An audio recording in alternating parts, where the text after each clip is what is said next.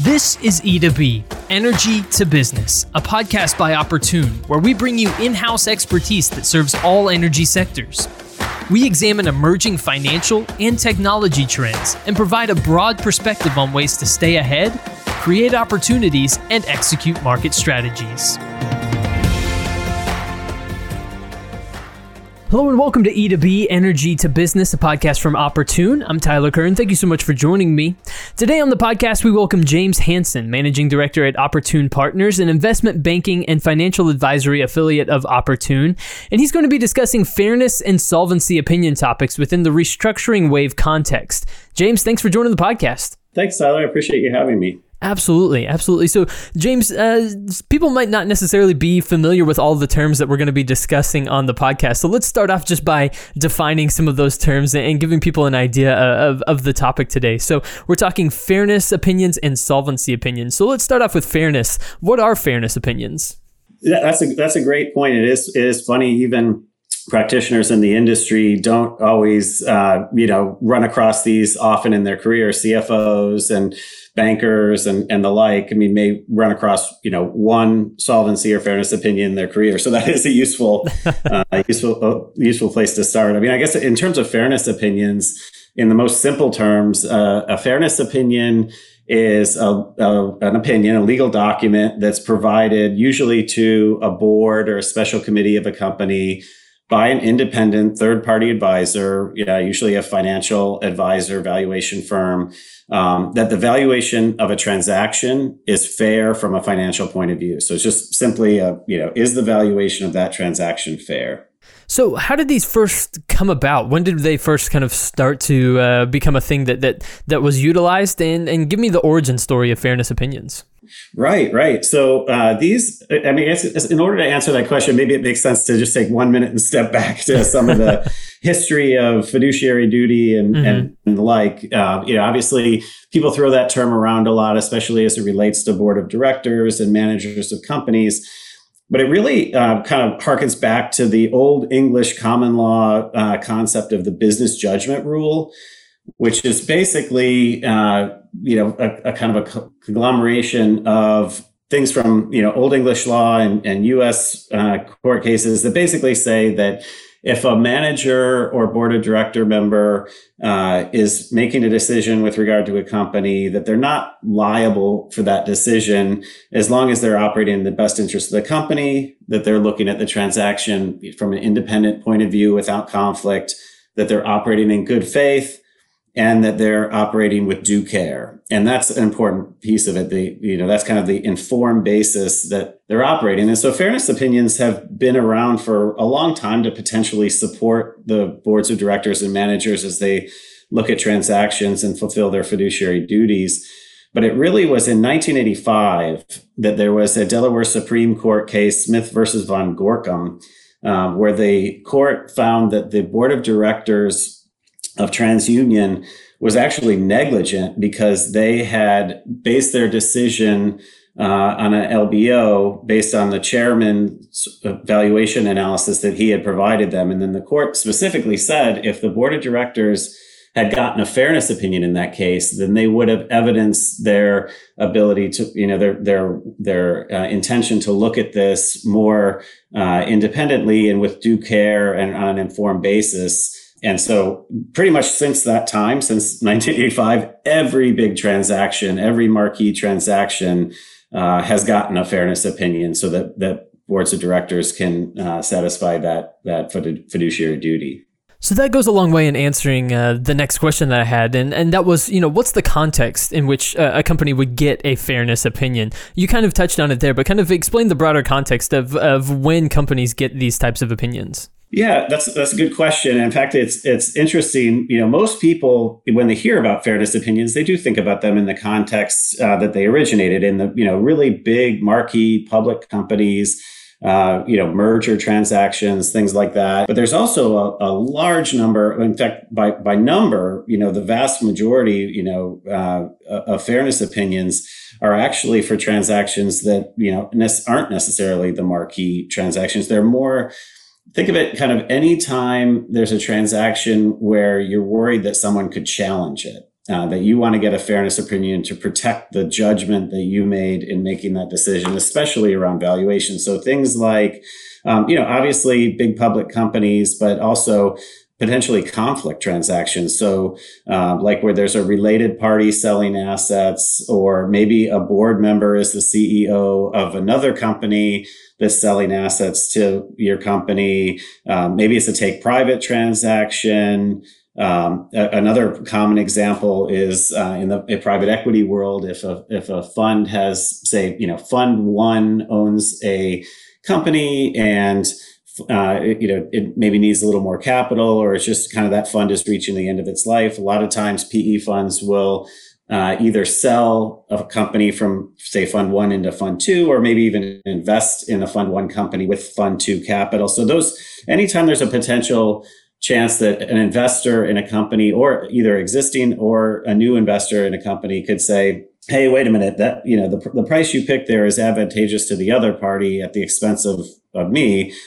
Those are situations where you may want to think about getting a fairness opinion. Absolutely. Okay, so that kind of gives us a context in which we understand fairness opinions, but we're also talking solvency opinions today. So most people have never heard of these. So tell us a little bit more about solvency opinions and what they are. Yeah, so unfortunately for the oil and gas industry, solvency opinions are really coming to light, or at least the prior solvency opinions and the kind of current wave of bankruptcies that we're seeing. But solvencies are really a unique animal. They're a very specific opinion that is designed from a legal point of view to protect a company against potential claims of fraudulent transfer. And what fraudulent transfer is, for people that don't know, but basically, anytime a company is transferring assets out, if they're not receiving reasonably equivalent value for those assets and the company is left insolvent, then there could be a claim of fraudulent transfer. And so what a solvency opinion does is, it's an opinion, again, by a third party, usually presented to a board of directors, that uses language that's consistent with U.S. and state bankruptcy statutes that basically show that, giving effect to the transaction, the company is not insolvent. So why is it important that these that solvency opinions protect against fraudulent transfer, specifically in the context of the oil and gas industry? Kind of talk me through that. Yeah, so the two main reasons that companies are so afraid of fraudulent transfer, and one is a pretty obvious one, and that is that directors and managers, if they're found that if they perpetrated fraudulent transfer by effecting a transaction that left the company insolvent, they can be held personally liable. The other piece of it, and this is a really important piece for buyers of assets, and that is if a company sells assets in the context of just sells assets, and following that sale, the company goes bankrupt, the very first thing that the bankruptcy advisors will do is look at any past transactions that a company has entered into. And if a case can be made that transaction left the company insolvent and that company didn't get reasonably equivalent value for the assets, the courts could require that transaction be unwound. So imagine if you're a private equity firm and you see, wow, this is a great deal on these assets from this distressed company. I'm going to buy them. You integrate them into one of your other portfolio companies.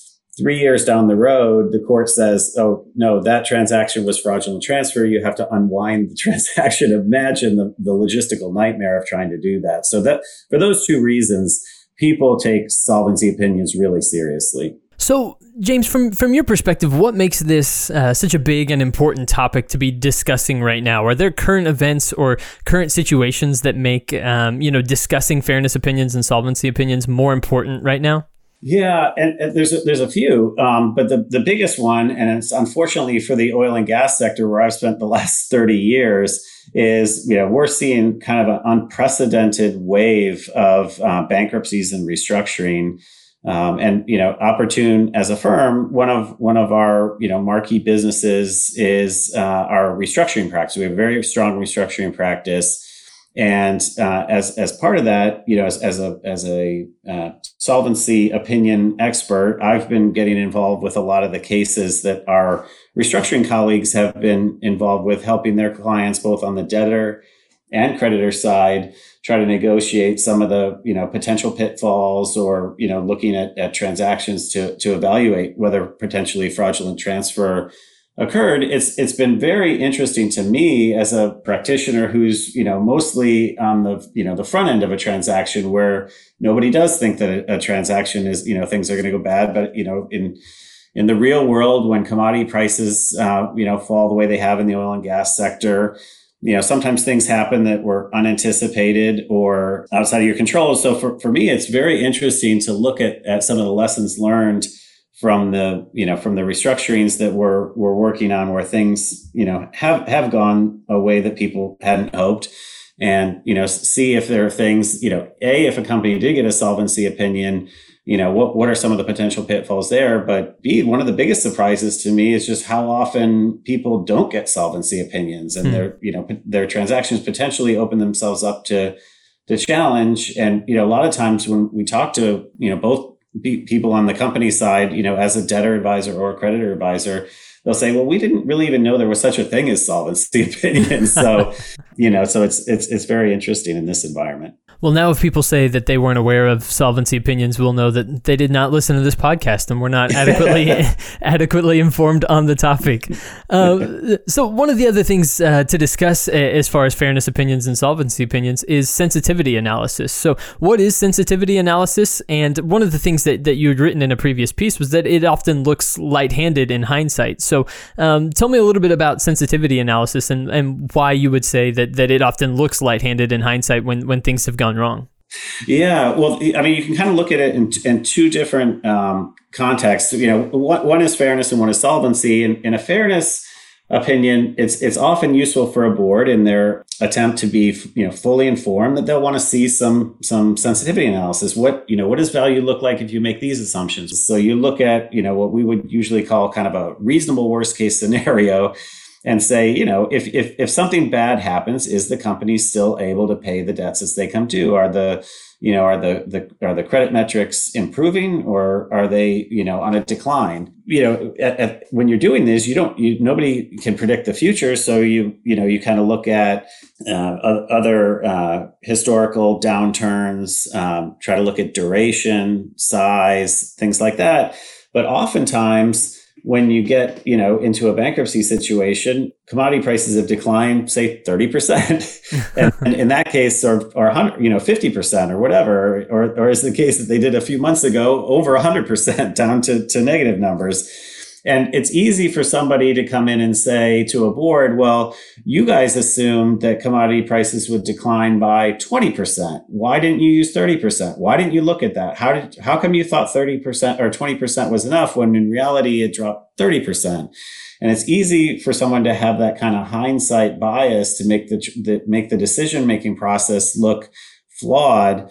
And the way to get around that, and what we do in solvency opinions, and it's interesting to see this from the other side of the equation, because not everybody does this, or if a fairness opinion hadn't been gotten at the original transaction, people don't necessarily document why they did the sensitivity cases that they did. And what the courts really hate is when, especially a advisor comes in and says, well, we used our business judgment. And they say, well, why was 20% your business judgment? Well, that's just what we always use. Well, that's our business judgment, and so the courts have been really critical of that. So as long as a board looks at it and says, okay, well, we knew we weren't going to be right. We knew that the future is never what you think it's going to be, but we looked at historical downturns. We looked at duration. We looked at size. We looked at where the strip pricing was. We looked at different analyst prices, and you can tick off, here are all the different things we looked at, and this is why we chose that. You may be wrong, but if the court feels that you did it with based on informed data, the best that you had available to you, then they can support that decision, even if you ended up being wrong. Well, James, we've come to the end of our conversation around fairness and solvency opinion topics. Is there anything else that we haven't covered yet on fairness or solvency that you want to discuss before we wrap up today? Yeah, no, I think that was a great overview. It's really, like I said before, it's really interesting in the context of, seeing, when things do go wrong, what are the mistakes that either a solvency opinion provider has made or could have made, or, or in even more commonly the case, what are the pitfalls of not getting the solvency or fairness opinion, and how does that play out? Absolutely. Absolutely. Well, James Hansen, Managing Director at Opportune, thank you so much for joining us here on E2B Energy to Business and breaking down these topics for us, especially during these times when they're especially topical and important. Yeah. Thanks for having me. It was a real pleasure. Absolutely. Well, everyone, thank you so much for tuning in to this episode of E2B Energy to Business, a podcast from Opportune.